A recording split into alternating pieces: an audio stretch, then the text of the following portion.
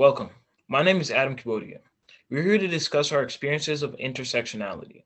Intersectionality is the interconnected nature of social categorizations such as race, class, and gender as they apply to given individuals or groups regarded as creating overlapping and interdependent system of discrimination or disadvantage. This form of discrimination often goes unspoken about and needs to be addressed. Let's first have everyone introduce themselves and their various identities. I'm an African American, Muslim, cisgender male. Hi, I'm Michelle. I am a bisexual cisgender woman who is white and Jewish. Hello, my name is Joseph Caproni, and I'm a white Catholic cisgender male. Hi, I'm Layla. I'm an African American cisgendered female, and I'm also Muslim. Hi, my name is Brett. I am a white Roman Catholic cisgender male. Hi, my name is Rachel, and I'm a white atheist non-binary individual. Hi, my name is TG, and I am an African immigrant and a Black cisgender woman. Now, let's begin. So the first topic I'd like to address is relating to my religion. So I'm Muslim, and currently it's the time of Ramadan, which is a month where we pretty much fast from the break of dawn to sunset. And typically, I do this during school, but with us being in this remote space, I've done it like this year and last year at home, which has come with benefits because I'm not really in a space where people are constantly asking questions about me practicing Ramadan and fasting and asking like kind of disrespectful questions. And sometimes it feels as if like, they may like want to know more about my religion, but other times it's like, they're just questioning it and like kind of bashing it. And this also comes with me being a Black woman. Typically, when you think of a Muslim, you don't think of a Black person. You think of a person, an Arab person or someone from the Middle East. And so people are always so surprised to hear that I'm Muslim and think that I observe it maybe in a different way. And that's my personal experience with being a Muslim woman in America. I mean, I know for myself, when I fast on Yom Kippur as a Jewish person, I also get those same types of questions. And then with me being like a white girl, that's the main demographic for people with eating disorders. And I remember one time somebody asked me like, oh, like you're not eating, like you must have an eating disorder. It was really weird. And I don't really know why they would say something like that, because you wouldn't say something like that to somebody with an eating disorder or somebody who had that, but it was just like a really weird encounter that I still remember. Yeah, every year when I fast, like people always equate it to like starving yourself. Like instead of like saying like fasting, they're like, oh, you're starving yourself? Like, are you okay? Like, are you sure you want to do this? Like, as if I haven't been doing it like for like years on top of years. And like, I'm not used to this and I'm not doing it out of my own will. Like, I'm not being forced into anything. Like, I'm doing it because I'm practicing my religion. But like, it's always shown in a negative light. The same way I see a lot of people like criticize or look down upon like my religious practices, I also see that with my cultural practices being an African male. I see a lot of people, for example, food being the biggest thing, saying, oh, your food, although because they don't understand it, they're saying it's disgusting or this is this, or the way you dress or the way you act or the reason why you celebrate certain holidays. I think it's really interesting to see how, like, when I moved to America and I was like bringing my cultural foods to school, and obviously people ridiculed me because it's like they're not used to seeing it, which they're children, so I'm not going to say anything about that. But the thing that I noticed is that, like, the fact that people have not been educated at all about the fact that there are other cultures and other foods, like, people don't always, not to like hate on America, but like people like burgers and pizza are not the norm in other countries. And a lot of people just don't know that or understand that. And although I'm not trying to excuse their behavior with ignorance, because if you're going to disrespect somebody because of their food, you're still being disrespectful. But I'm saying that it could be fixed if we just try to, not just we, but if they just try to educate themselves on other people's cultures and other people's identities. I remember learning about different cultures back in elementary school. We used to have days where we would dedicate, like this would be near the holidays, we dedicate a day to like Hanukkah or another holiday in that area.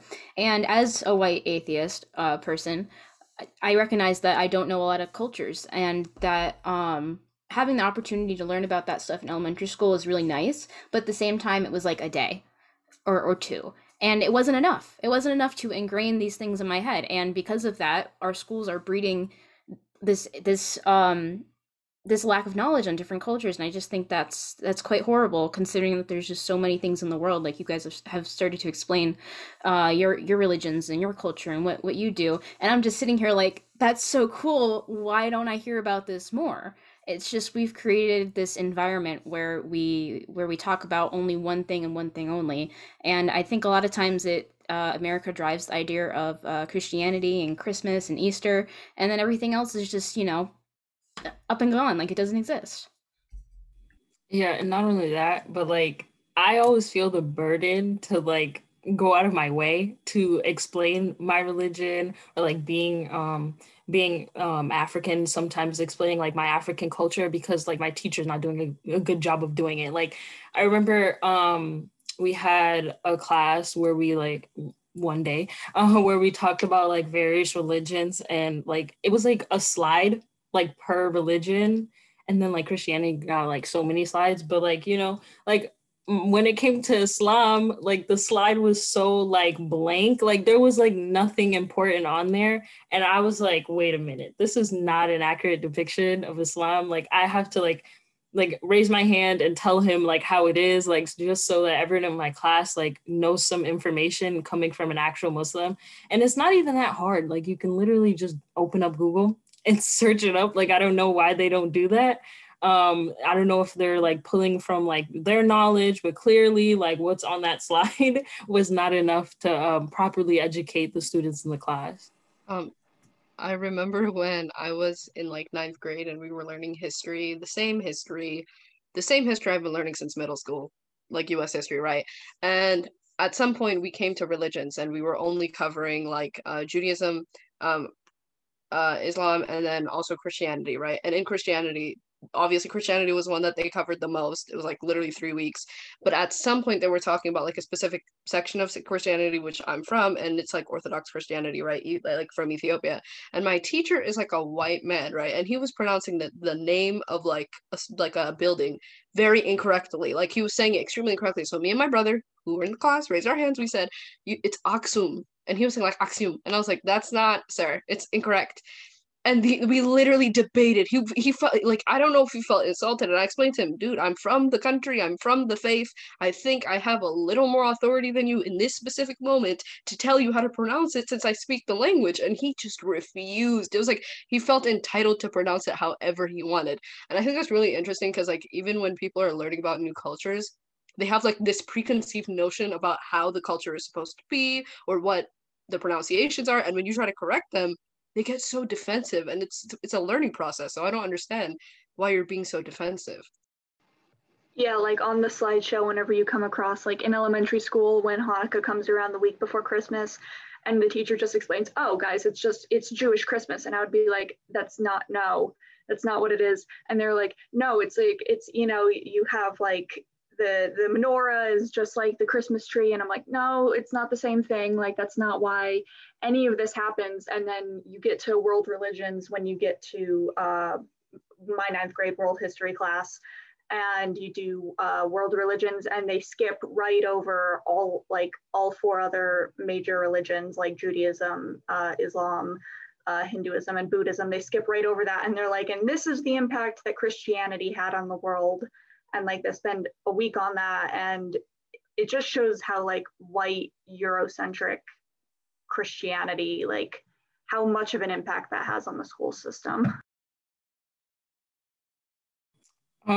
Something that TG said about like the pronunciation really struck on me, because Islam is not like Americanized or anything like that. So like all of the like words and holidays and stuff like that is in Arabic, right? So the pronunciation is like I know that Americans aren't going to say it exactly correct, right? But like Ramadan is not even remotely close to how you say it. Like you could at least say Ramadan, you know? Like it just irks me a little bit, you know, because whenever we like learn about it, like, oh, what about Ramadan? And the teachers never correct. Like I literally read a book and it was about like Afghanistan. So like religion was very like prevalent in the book. And they mentioned the Quran, right? And everyone was saying Quran. Like I was like, no, teacher, you're not gonna correct them. No, never happened. So I was just like, I'm just sit back because at this point, like they're gonna say it regardless, and the teacher's not doing anything about it, and I'm not the teacher, so I'm not gonna go out of my way to correct everybody because I'm fed up with it. I'm done with it at this point. Speaking of names, like like my name is Tigist. Like my actual name is Tigist, right? But everybody refers to me as TG, and like the reason for that is because nobody can pronounce my name. Like you would think, it's only 5 letters, but it's whatever. A lot of people can't pronounce my name, and I was fed up with teachers trying to pronounce it incorrectly for 5 full minutes of class. I'm like, we have robotics to learn about, sir. It's okay, get past my name. But like recently, I had like this really long conversation with my language arts teacher. They were like, don't change your name for other people's like ease. Like if they can say names like really long names, stereotypically white names, they can say your name, right? And that just struck me because it's true. Like you can take the time to learn the name, and like people shouldn't have to change their names and make them nicknames just so that it's easier for you to pronounce it. And although I did that on my own in first grade, that is something that I think about like moving forward, like to actually fully embrace who I am and my name for what it is. Since I was a child, also my last name has been mispronounced, and over time, I've learned to stop telling people, stop correcting people. But once I got older, I also did hear the same thing, where someone told me that I should stop conforming myself, my name, my culture, into fitting into American culture more, and start teaching them so they can further and also understand other people and become more knowledgeable, become more understanding.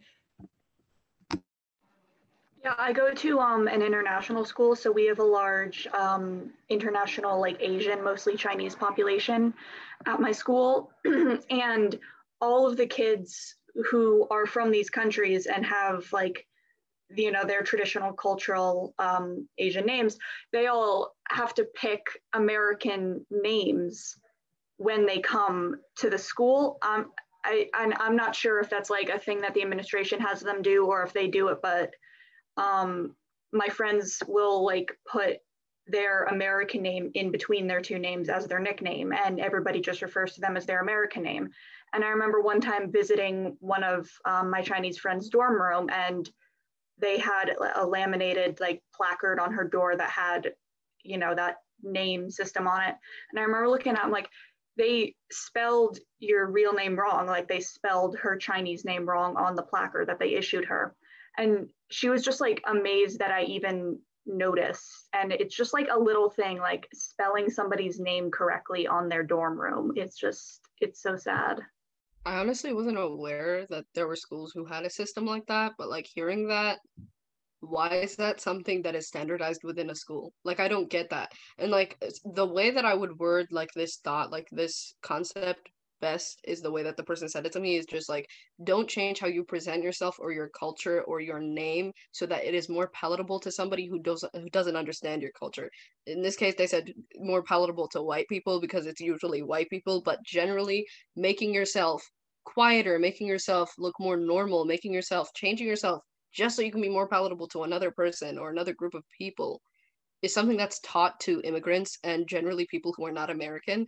And it's something that needs to be unlearned, like as you grow up, which is what I'm trying to do, and which is what a lot of us will have to do as we go into college because we've been taught it all our lives.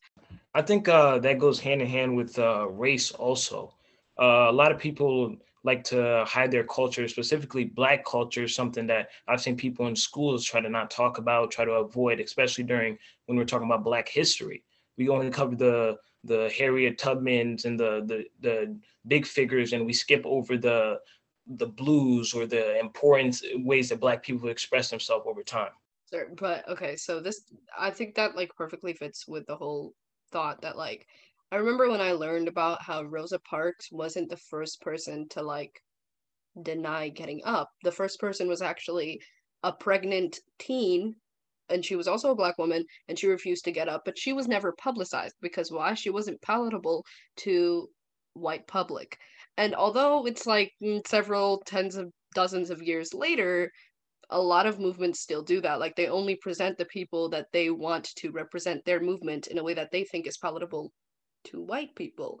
And I think even last year when the BLM movement was really big, I remember there was like a murders of like four black trans women, and none of them were mentioned. There was no, I didn't see any screens about that. I didn't see anything about it other than like the people who were saying this is ironic. Like when you say Black Lives Matter, you mean everybody's lives matter. I'm not saying that that movement was bad, but I'm just saying generally speaking, I've noticed that within the black community sometimes there is a tendency to perpetuate like homophobic and transphobic tendencies while still preaching that all black lives matter when there are black women, there are black queer people, there are black transphobic people, and they are all included.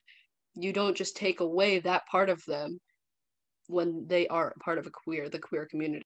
I think it's quite known that people of color in the queer community definitely get the short end of the stick when it comes to representation and being accepted all around. The demographic that I know that gets the worst of it is African American transgender individuals. The amount of crime that is against them that happens, just the statistics are through the roof when it comes to that. They're the most targeted people in the queer community, and as a queer person, it's really hard to listen to that and know that these people are going through so much because they have so much to, weight on their shoulders. They're trans, they're a person of color, just they have all of these things against them for really no reason because society just is horrible. And they just get it the worst, and it's just horrible to watch.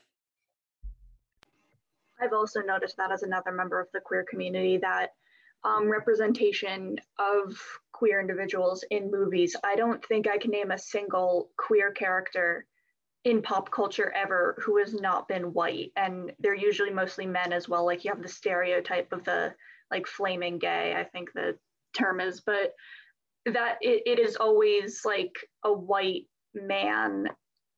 There has been some lesbian representation as well, but there's no like Black or POC queer representation in media at all, as far as I know. And you can't just erase those people from the culture. It's really difficult to think about, and I think this is like one of the most complicated parts of intersectionality is the fact that like when you go, I was in a space where we were talking about like racism and like the BLM movement, and I had a friend who's Black and also part of the queer community, but she was telling me how every time she goes into one of those spaces, she has to put away her queer side, and sometimes even like the fact that she's a woman just to participate in a conversation about race, because a lot of times there's, like I said earlier, a lot of transphobia, homophobia, and sexism within not just the Black community, but specifically these types of movements. And it's really frustrating to see because intersectionality is literally the fact that you have more than one marginalized identity. Black women exist, Black queer people exist, and they live like that every day. So for them to have to move one of their identities aside just so they can discuss the other one in the presence of Black cisgender men or white women is unfair and genuinely just kind of disgusting. I don't know. No, I absolutely agree. I think a lot of times people don't recognize, but there's more bad intersectionality in the queer community as well. As much as we preach equality, we actually have a lot of racists in the queer community, and there's a lot of just horrible hypocrisy going on here. I mean, as much as we have people who support gay people, we also have gay individuals who are both racist and transphobic, and it's not. I mean, it technically is another form of intersectionality because it puts together like the hypocritical of the queer community being all accepting, and then it also adds on like the racism and the transphobia, and it's just you would think that as a community of acceptance, we would all be accepting of everybody, but we're not. And that brings it back to Black Lives Matter as well. I mean, it's just kind of the same thing going on here, and it's crazy. Also, Michelle, I know you said that you couldn't think of one movie with a POC gay character, and I couldn't think of one either until I just did. There's only one movie, which I think is an issue because there needs to be more, but it's called Moonlight, and it's really good. And I think that is a great movie for representation, for intersectionality. I have not seen that movie. I'll check it out. But another thing that I thought of about another like movement that is also really racist once you start digging into the grits of it is like the feminist movement and then the history of it. I'm currently writing a historiography paper on Susan B. Anthony and how she's been viewed over time, with how like in the past, like nobody really talked about this, but she didn't want Black people to get the vote before women because they like weren't the right face of suffrage, and she didn't want women to be part of her women's suffrage rallies, and like all that kind of stuff didn't even come to light until like just a few years before, when there's new literature coming about. And it's just so horrible knowing that like somebody who like did do good things was still just a horrible person, and that's just part of the movement in the past 100 or so years as well. I will say that like I remember when I was learning about this history and I was wondering because like in the photos you only see white women. And like even when you see like the civil rights movement, a lot of like the prominent and taught about leaders are Black men. Like you don't see Black women in either of those movements really taught about. I mean, like you can go search them on your own, but like not in schools, you know, it's not taught. And one thing that I noticed is that like in this that's like the 60s, it's a very interesting time to study Black women because you're a woman, so you want to participate in women's suffrage, but you're not enough of a woman to participate in women's suffrage. Why? Because you're Black. You want to participate in, anti-racism. You want to participate in all of that, but you're still told to stay in the kitchen. And that is disappointing because truly, even now you'll see that Black women are usually one of the first people to stand out for the killing of Black men. It's usually Black women who are starting these rallies, who are starting these movements, Black Lives Matter, the hashtag. It's usually Black women, but the people who are getting discredited and the people who get disrespected are also usually Black women.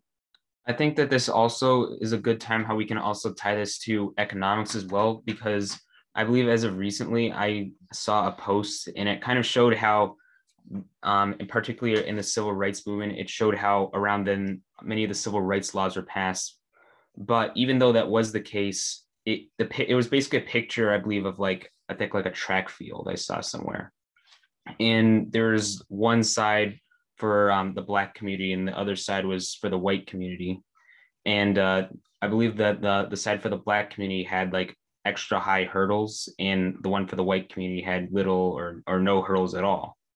And the races both started at the exact same time, but the hurdles were not removed until 1960, so farther along the track. I guess if you could say like maybe 1,600 meters. And around after those hurdles were removed, sure, there was no hurdles for both of them, but the white community already had a head start in a way, and they compared to the Black community, and that left them disadvantaged, even though there were no hurdles for both tracks after that point. So it kind of shows how there's a lot of economic disparities, even though the civil rights movement had happened in the 60s. And this is probably most evident because white families have about 10 times the wealth as Black families, even after even about 60 years after the movement. Yeah, I think that's a super accurate depiction. And it kind of takes me to like, I don't know if you guys have ever heard this, but like when white people go like, oh, it's not a race issue in America, it's a class issue, as if like people of color haven't been forced into like the lower class.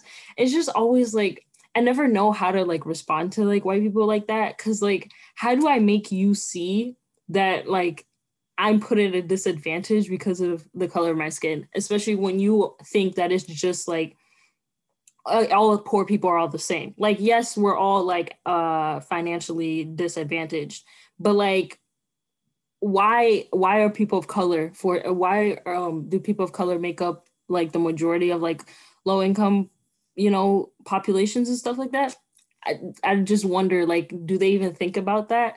Because I don't know, it's just hard to combat that because I don't have all the statistics or all the facts. I just know from my experience and seeing, people who I go to school with, like Springfield is majority minority, and like there's a high population of low income here as well. But like, the white people here fail to see that there's like a correlation between the two. I think, get ready because I'm going to talk for a fat minute. But what I'm about to say is, so I think it's really interesting because obviously this is institutionalized and systemic. So maybe that's why people don't see it straight to eye if they're not experiencing it. But one thing that confuses me more than white people saying that is when African immigrants say that. And I'm speaking from experience. I have extended family members, close family members who have this like really negative and racist view of what Black Americans are like. Like they're lazy, they don't try hard enough, that's why they're all poor. Like you would think I'm making this up, I promise you I'm not. And it's just, and I've had arguments with people like this, trying to explain to them that history impacts present. It's not like hundreds of years of slavery and hundreds of years of oppression doesn't affect like economic disparities now. And even after I've explained this, like this ingrained thought and this kind of westernized thought, because a lot of African countries were colonized for a long period of time. So I understand, I understand to an extent, but the thing is, after even seeing all these facts, it's like African immigrants sometimes want to stand apart from African Americans as like the better minority. Like if another person saw you, you do understand they just think you're Black.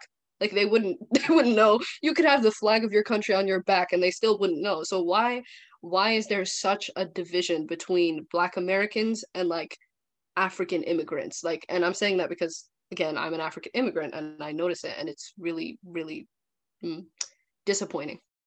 Speaking on that, I can't really explain this because, I am a white person. And, I don't experience this personally, but I was in a Spanish class in my 11th grade year, and we actually had an immigrant who came from, I think, Spain. And so she taught Spanish and she was really good at it. She originated from a country that was their first language, and she had just gotten her American citizenship. She had just taken the test recently, and she was telling us about it, and it was really cool.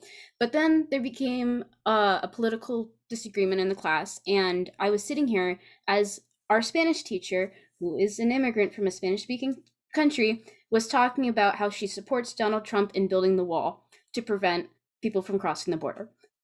And I was just sitting here really amazed, like, but wouldn't you not be in support of that? Because you came from a country and immigrated here? It was just like, to me, I was just sitting here like, what the heck is going on? So that makes sense now that you bring that up, that's how some people think, and that's just crazy to me. The model minority myth still exists, and it's a thing. It's like a very big thing.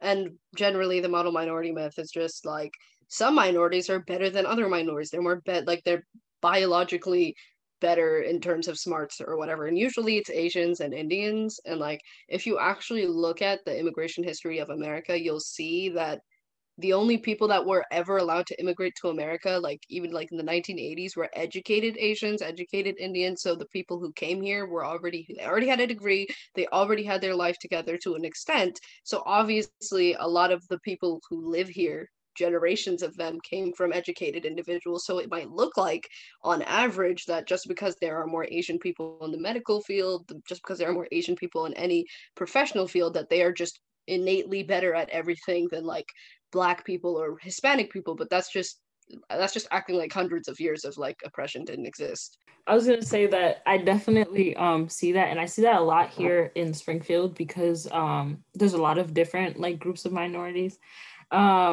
And so like I see that specifically between like Black people and Hispanic people because those are like the larger populations here in Springfield.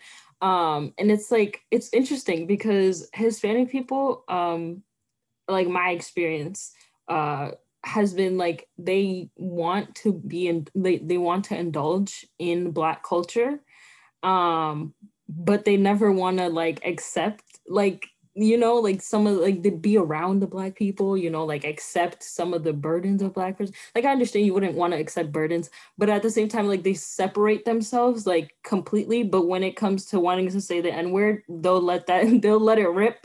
They'll say it, they'll be like, it's okay. Like we suffer the same thing, but you weren't saying that like 5 seconds ago. You know, it's like it's weird. Yeah, I was just thinking, I forget like which one of you said it and made me think of it, but I was thinking of a conversation that I was having with my advisory group like just earlier this week. The Asian Student Alliance and the Black Student Union at my school like partnered up to do a thing about,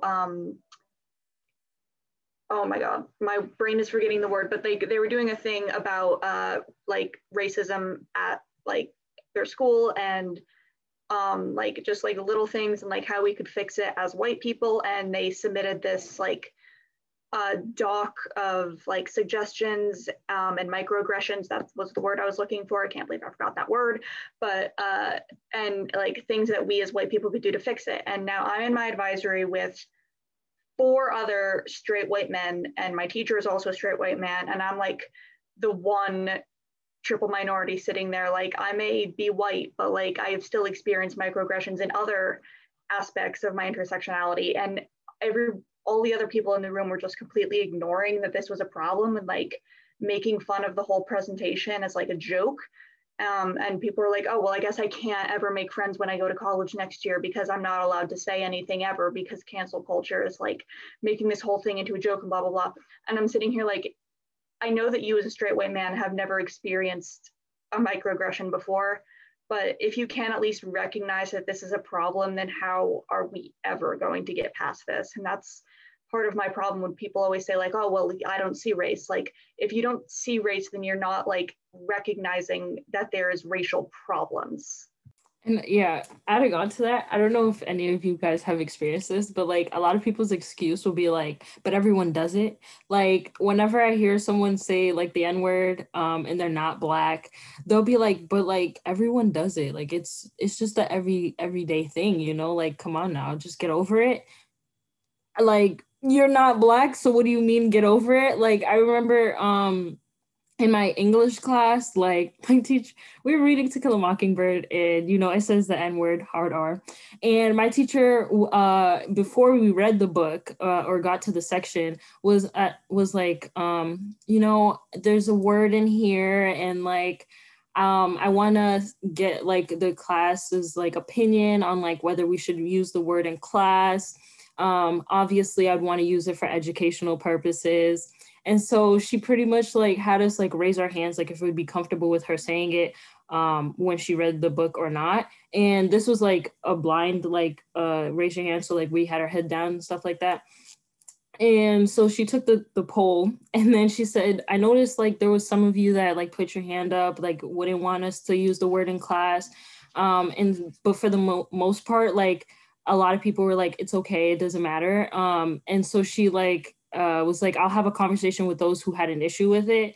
And like those who had an issue with it were Black. They were Black. And the rest of the class was like pretty much Hispanic. So I don't know how she allowed for a class full of like non-Black people to dictate whether she could say the N-word in class. I don't know what went through her brain there, but like I was like appalled. I was like, there's no way she listened to non-Black people on whether to say the N-word or not in class. I don't like, that's a very interesting thing to me because first of all, she shouldn't have even asked whether or not she could have said it. Like she's white, right? So like even because like I've been asked for the NPass because middle school, like that was a thing. Like, can I have an NPass, please? Like they really wanted it too. Like they were begging. Like I never said yes, but I never understood it. And the thing that like appalls me most about teachers is I remember in my school, so the school that I go to is also predominantly Hispanic, and a lot of people say the N-word, right? And when I first moved there, I didn't understand that that was a norm. Like I saw a person who was Hispanic saying the N-word. I was like, don't say the N-word, please. That's kind of weird. Please don't do that. And like when I tell you the entire class almost jumped me, I was like, it's okay. I understand that I shouldn't have said that. I won't say that again because I'm weak. So I really wasn't trying to, take on the entire class. But the thing is, the outstanding support for the kid who was arguing with me in my class was like you would not believe it. And some of the people who were arguing with him were also Black. Like they genuinely believed that it was okay. Mind you, these people are not like, they're not Black Hispanics. They're like white passing Hispanics. So they're basically, they look white, but they're Hispanic, and they thought that that gave them some sort of ledge to say the N-word. And when a Black person told them not to, like they were up in arms, really mad about it too. Yeah, I used to be like super gullible like when I was younger and like believe anything that was like told to me. And so I remember when I was like I think like going into middle school, like I started hearing the N-word more. And like maybe like end of elementary school, like people started using it in their vocabulary more. And so I was like, you shouldn't be saying that. Like you're not Black. And like someone was like, he told me like, I'm Hispanic, like Hispanic people basically come from Black people, like we're Black too, like we're same experiences, we're all in this. And I really believed him for like the longest, like I really believed that like Hispanic people were a pass, right? And it was just white people that couldn't say it. And then like as I got older, like I was like, no, this is wrong. This is completely wrong.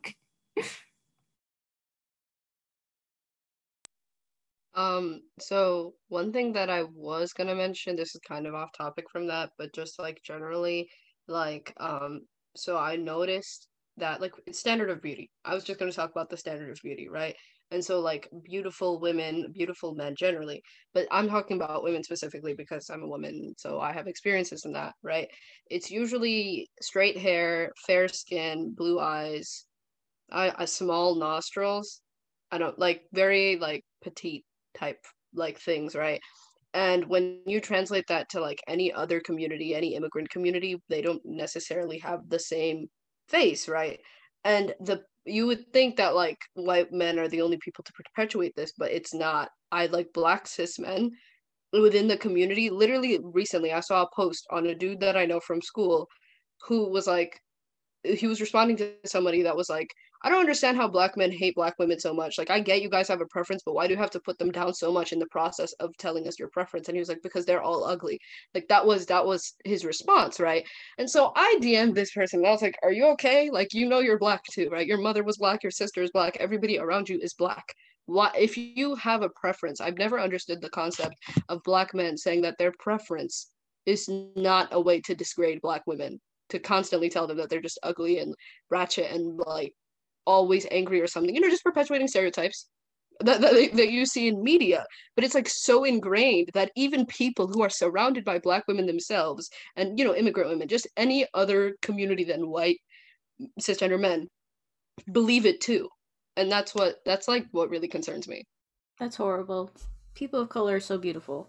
Honestly, I don't understand. I really don't understand it, why people have to tear each other down. You all are beautiful. Freaking love you guys so much. Hairstyles from your skin, you all are amazing. I don't understand it. I really don't. I just want to ask, like, in closing, I've seen like me, like going off TG's point, being a Black man, seeing other Black men talk down on Black women. Have you guys ever been in a position where you've had to see another race, religion, or gender being discriminated or oppressed or made fun of or discriminated against?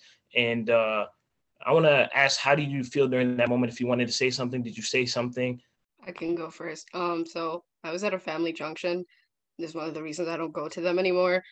And there was a pride parade happening on this TV screen. It was CNN, and like we always have it on CNN. So like a gay man walks by and he has makeup on and he's like walking with who they assume to be was his partner, and I think was his partner. Like he was talking on the news, and like, mind you, we're all sitting on the couch. Everybody like reacted not with with disgust, like straight disgust. And like me and my brother were like the only people who were from our generation there. Everybody there was kind of older. We were like around aunts and uncles. And not only are these people Black, but they're African, so like the stigma was way thicker, and also the homophobia and transphobia was way thicker in that atmosphere. And for a few seconds they were just like ranting about how disgusting that is and like how unholy that is, which I think that's crazy because that's hypocritical considering who they are. But for a second I was just sitting there because they do this all the time, so I was wondering, is it worth starting another argument? And then they just did it too long, so me and my brother started arguing. And the reason that I started arguing with them is because they didn't react with like, oh, this is wrong. They reacted with like pure disgust.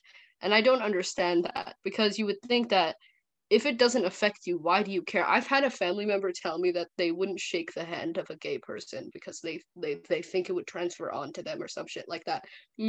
Sorry. Oh my God. But, and like having to argue with people like that on a usual basis like makes me feel brain dead, because I'm like, you're not even using logic at this point. You're just spewing stigma and like fear, like mongered to you by media. Absolutely. I actually have two moms that I grew up with. They divorced when I was 5, but one of my moms, who is remarried to a woman, she is in the queer community, and yet she has a lot of transphobia despite that. And I remember talking to her, and we were having discussion, and she said, why can't these people just choose what they are? Why can't they just be their biological gender? And then from transphobia it turned into biphobia, and she was like, just choose one. And I was just sitting here like, you are a part of the queer community. You alone should understand what this kind of what this treatment feels like. I don't get it. I really don't. It's quite horrifying to argue your existence each and every single solitary day to multiple different kinds of people. And I mean, that goes for any type of identity. And it's just, people can be so hateful. Sort of following that, so this was around the Pride Parade as that was going on, and with sort of I seen on social media and stuff, a lot of kids from my school, and then they're just like, they throw this in like, oh, let's throw a straight Pride Parade, which is so disrespectful and disgusting that they even say that on social media. Intersectionality is still a prevalent issue in today's society. Only by addressing these problems through education and understanding, we can change things for the better. Thank you.